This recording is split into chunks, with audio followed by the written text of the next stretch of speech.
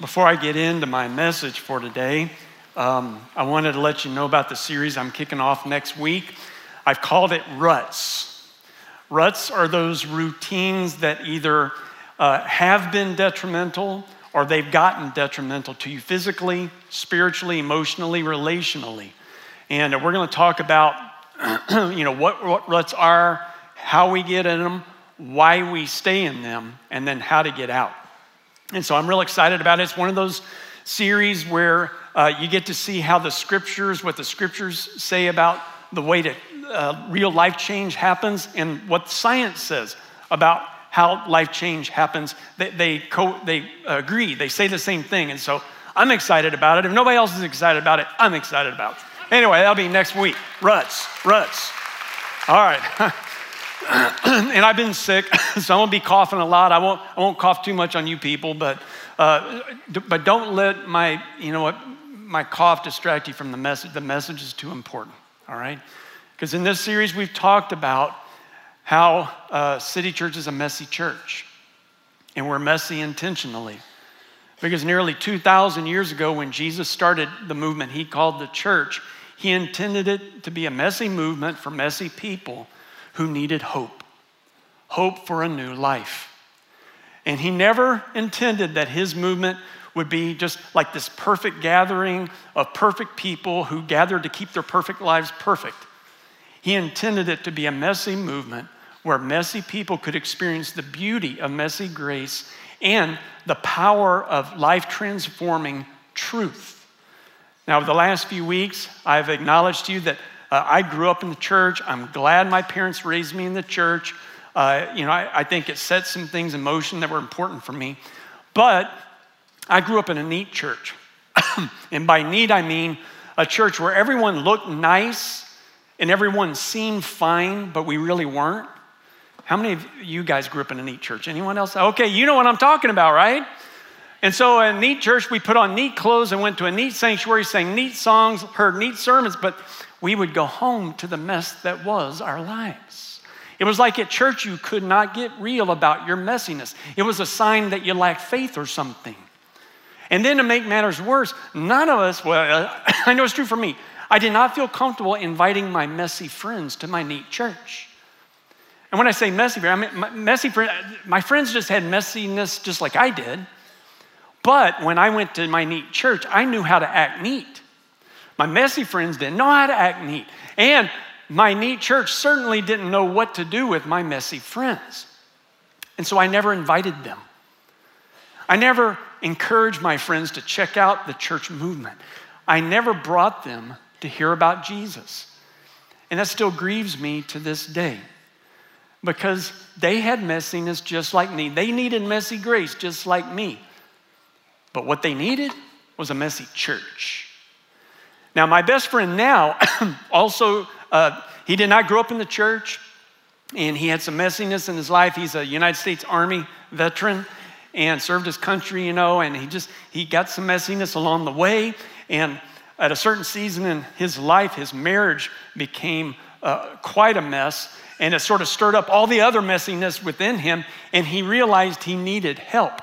And fortunately, he found a messy church who could love him the way he was, took him just the way he was. I mean, because he didn't know anything about the Bible, didn't know much about God or Jesus or any of that stuff. He just knew he needed help. And he found, thank goodness, a messy church.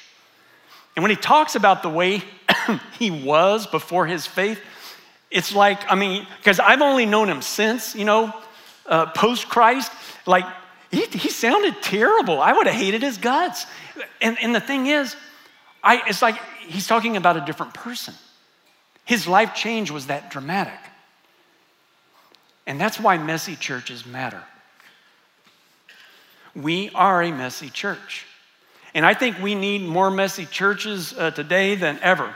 I read an article this week talking about the biggest faith stories of the last 15 years. And the number one story is about the fastest growing religious demographic in our country. And so the fastest growing religious demographic in our country are the nuns. Not the N-U-N-S like Mother Teresa nuns, the N-O-N-E-S, nuns. That's the people who check not affiliated when asked about their religious connection. So nuns are typically either atheist or agnostic, or they simply don't ascribe to any organized religion.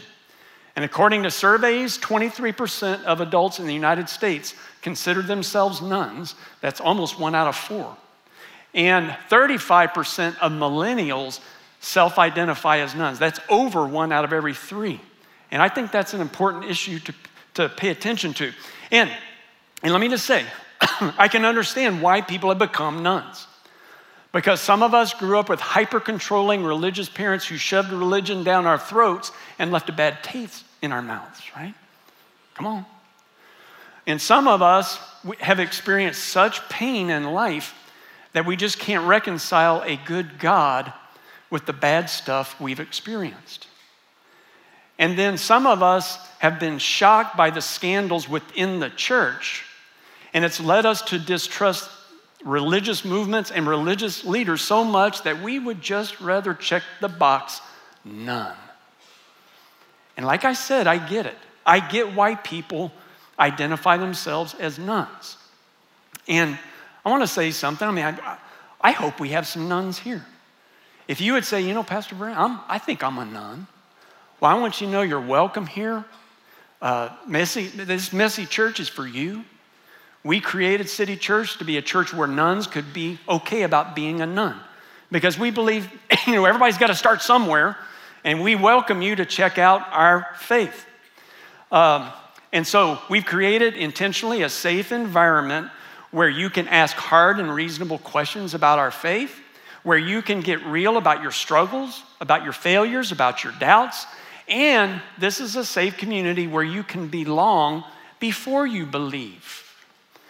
And that does make things messy around here. And that's why I say we are a messy church. And we think that's what Jesus intended. So I want us to look at another scene from Jesus' life where he set in motion this movement and where he created the kind of messy grace culture he wanted. All right, you ready? Sorry.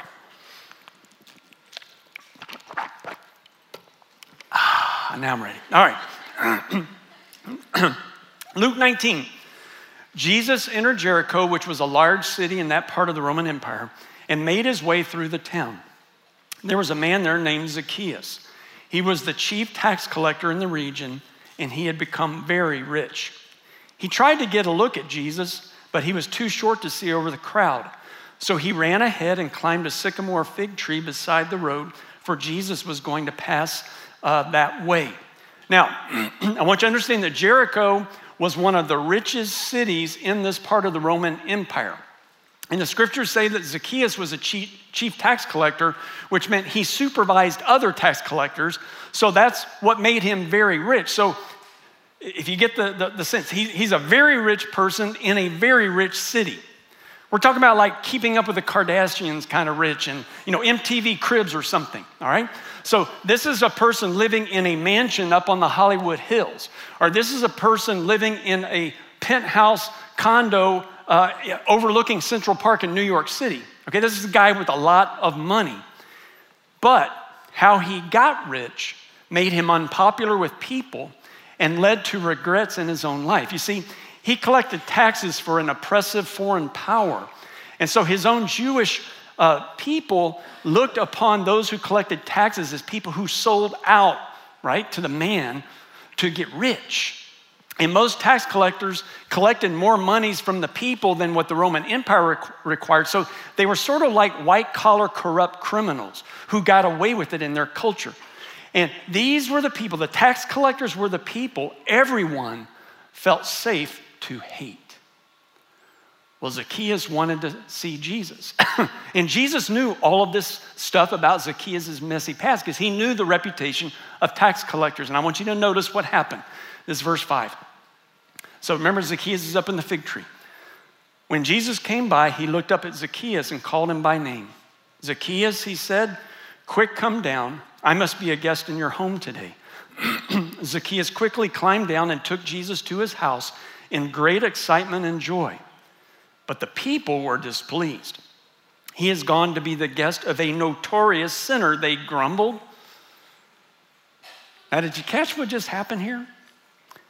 Jesus invited himself to one of the best houses in one of the rich cities in the Roman Empire. That's sort of gauche, you know? And this would be like Jesus going to Washington, D.C., and inviting himself to the home of a wealthy politician who got wealth through corruption. I'm not saying that actually happens. I'm just trying to give an example.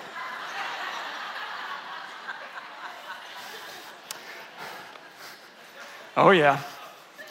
Oh, and in the ancient Middle East, eating and having a meal together in someone's home was one of the most intimate forms of community possible, because when they got together to eat, you sort of laid on the floor with your elbow and you got real close to people.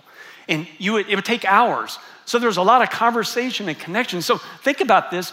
Jesus is forging community with a notorious sinner before he got his act together. Yeah, what a messy thing to do. And I think we have to let what Jesus did really settle in there. Because Jesus knew what he did, when he invited himself over, he knew that when he did that, it was shocking. He wanted it to be shocking. He was sending a message. He was creating culture. And this was the message he was sending. My movement is for notorious sinners. They're welcome in my community. Why would Jesus do this? Why would Jesus do something so shocking and forge community with a notorious sinner? Because he is full of grace and his movement is full of grace. And movements full of grace go looking for the people who need the most grace, and then they dump grace all over them, right?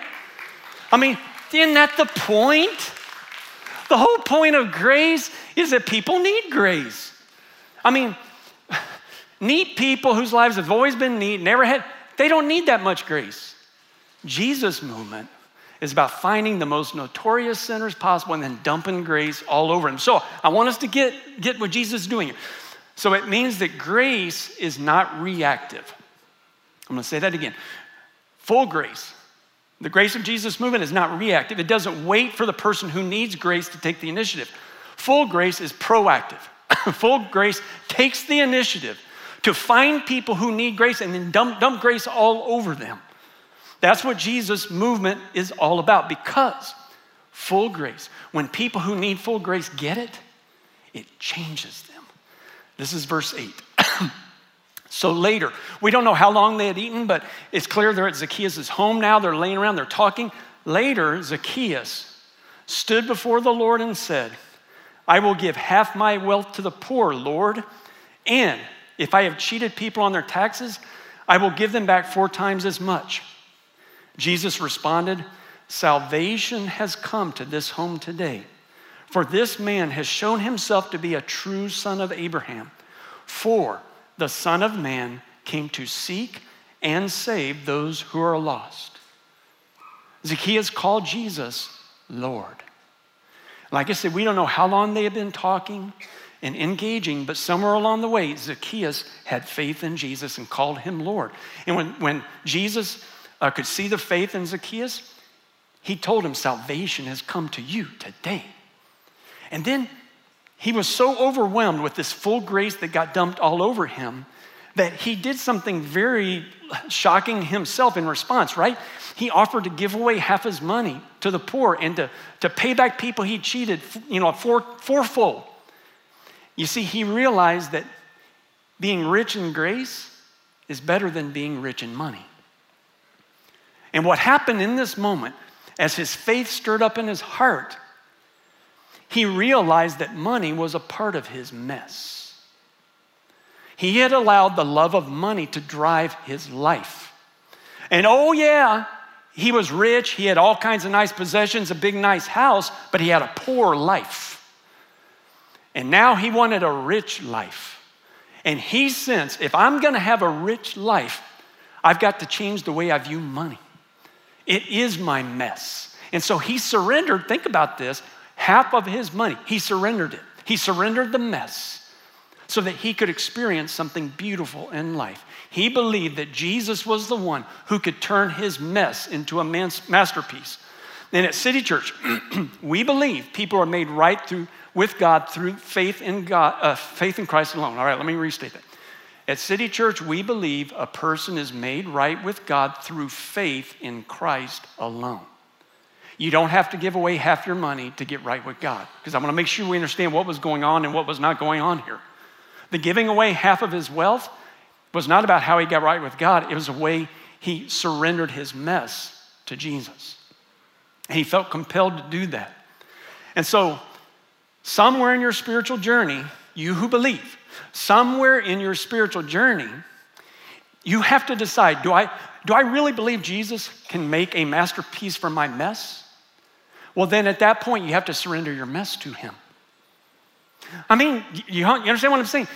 If you want to live a masterpiece life, you have to surrender your mess to him and trust him with it. Let him, and this is what I mean by that, let Jesus speak truth into your messiness. Now, his truth may surprise you. His truth may shock you. It may convict you. It may challenge you. I mean, giving away half your money, that's a big challenge. But his truth will set you free from the stench of your messiness. And he can turn your life into something beautiful. And I want us to go back to the last words that Jesus spoke in this setting that's recorded for us, because those words were not for Zacchaeus. They were for the people sitting with him who were going to lead his movement. You remember what he said? The Son of Man came to seek and save those who are lost. Jesus came to seek and save the lost. And that means his movement exists to seek and to save the lost. It means we have to recognize that the people who need the most grace, we got to go seek them out. Come on, because what do we do with the people? Come on, people in our family and people that work with us, the ones that take a lot of grace to even be around, what do we tend to do with them? We avoid them, right? Well, Jesus' movement is about seeking them. Finding people who need a lot of grace and then dumping it all over them. And so that's pretty messy. That's why we're a part of a messy church. Here at City Church, we are a messy church. We are a people, not a place. We are a body, not a building. We are a movement, not a meeting. And we exist for notorious sinners. And so if you're a notorious sinner, you're in the right place. We exist to seek and to save the lost. That means taking the initiative to find the people who need the most grace and then dump grace all over them, even before they get their act together. That means we're going to love people as they are, wherever they are in their spiritual journey, and just keep dumping grace on them. And we've created a safe environment. So if you feel like a notorious sinner, we've worked hard to create a safe environment where you can get real about your messiness, and where we hope that you feel inspired to entrust your life and your messiness to the master artist who really can make a masterpiece from your mess. And we give people time to wrestle with it all. We're not going to rush you. I don't want you to rush. I want you to decide and to believe when you're ready. That's what a safe community is all about. And we help people become masterpieces. We help people heal broken relationships. We help people discover purpose in life. We help people experience salvation and forgiveness. And we help people find freedom. That's what a messy church is all about. And we are a messy church. And how many of you know that messy churches aren't just for adults? Anybody have a messy teenager out there that needs some messy grace dumped all over them? Her name's Grace. Oh my gosh. Sorry, Grace. Well, this summer, I was so excited that we welcomed our new student pastor, Johnny D, to our City Church team. And I've asked him today to share his story with us, because he was also a messy guy in a messy place, and he needed the beauty of messy grace. So would you join me in welcoming Johnny D?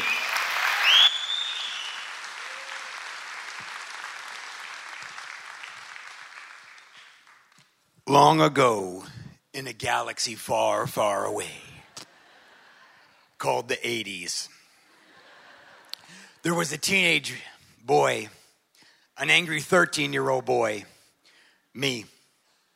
I was angry at my dad. I loved him, just wanted to feel like he saw me like I was important. I was angry because my father, the pastor, in my opinion, chose faith over family. We were poor, real poor, food stamp poor. We grew up here in the 210 over on the west side. Every Christmas we'd go to the big fancy mall. It's part of the holidays, North Star, walk around and look at all the decor. And is anybody old enough to remember that crazy little elf animatronic place that North Star had that sold they called them Cinnamon Twists. We know they were churros, but they called them Cinnamon Twists. Yeah. So we'd go there at Christmas time and walk around, and we're sitting in the food court. And as we're sitting there, my dad and I, these punk rock kids walk by. Hair all crazy, clothes all jacked up, smelling like cigarettes, patchouli, and who knows what. And he grits his teeth and looks at him. He's all, oh, I hate those kids. And I'm telling you, bing, the light bulb went off. It got a rise out of my dad, and I thought to myself, any attention is better than no attention. So at that point, I decide that can be my tribe.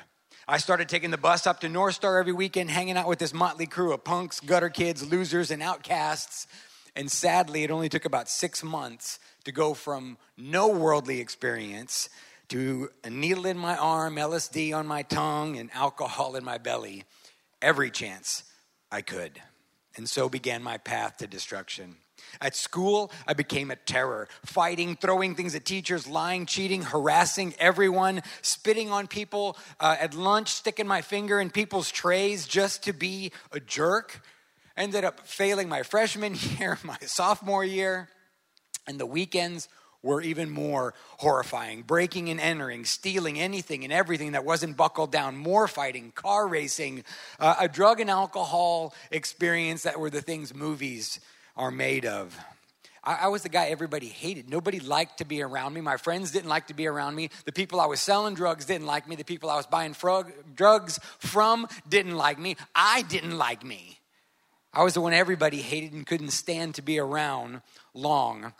Oddly enough, though, my own spiritual backstory is I was raised in church. My first memory of anything is in church. We went to a neat church with neat people that sang neat songs. And, you know, I saw past their neatness, through their neatness. The pastor's daughter got pregnant. The worship leader's son got his girlfriend pregnant. The elders' daughters were getting pregnant. They weren't neat. They were just neat looking. And I got tired of it. So I walked away. I knew what I was doing was wrong, but nothing was better than something. Anything had to be better than the anger that I was feeling inside, right? In my pursuit of freedom, on any given Friday and Saturday, you could find me just north of downtown by San Antonio College at the Bone Club, a punk rock bar who served alcohol to anybody who looked the part. Week in and week out, getting high, getting drunk, and spent my time, 13 through 17 years old, doing this. And then things got weird, which is odd based on what I just told you. They got real weird. I started having dreams, the kind of dreams that God had returned and I had got left, the dreams that Moses and Elijah from the Bible were showing up. And it was weird, but that Elijah and Moses were like, Mijo, you have to stop doing what you're doing. You have to go back to church. I know, weird. I started to run into God's, Jedi Knights. The Jesus ninjas were coming out of the woodwork. You need to go back to church. I'm praying for you. People I'd never seen, let alone talked to in my life start showing up. The Lord is calling you back. And I was angry. I was angry because I knew things were coming to a head. So one Friday night, we're down at the Bone Club, and these two guys walk up to me and my friends. Hello, brothers. Oh, man. They're Christians. I knew that because only Christians talk like that. But I didn't say anything because I didn't want anybody to know that I was running from the Lord. And after a few minutes, sure enough, one of them pipes up, have any of you ever heard of Jesus Christ? I lost it. I got upset. I started yelling at him, swearing at him, spitting on him. My friends couldn't understand what was going on, but I knew that if they listened to what these guys had to say, things could change. My friends were upset. They shoved me away. They told me to calm down, and I couldn't. So I just went inside, and I'm like peeking outside to see what's going on out there, and they're talking to my friends, and I'm thinking to myself, no. And they put their arms around them, and I'm like, it's a trap. Inside of a couple of minutes, my friend Ray runs in. Hey, I prayed with these guys to some guy named Jesus, and I feel free. And just mad. Oh, I was so mad. My night was sunk. I lay in bed that night furious because I knew my number was up. What was I going to do? The next weekend, we're back at it, same bar. Who shows up? These two guys. And I thought to myself that night, oh no, not on my watch, not with my friends. So I picked up rocks and started throwing rocks at these guys, empty beer bottles, yelling at them again, spitting at them again. They turned around, I turned around and thought to myself, whew, that was a close one. Again, just mad because I knew it was going on. The following weekend, I thought to myself, okay. All right, I got to make sure that this doesn't happen again. What can I do? Where can I go? Where can I hide? So I went to another bar on the other side of town. Didn't work. A few hours later, I come out, and who do you think is walking up the parking lot to the club as I'm coming out? I start screaming again. And this time they throw their hands up. I threw the bottle I had at them, and they're like, no, we only came here because we didn't want to upset you. And what they turned around, I got in my car and drove off. On the drive home, I'm just mad. I'm a wreck. I'm mad. I'm sad.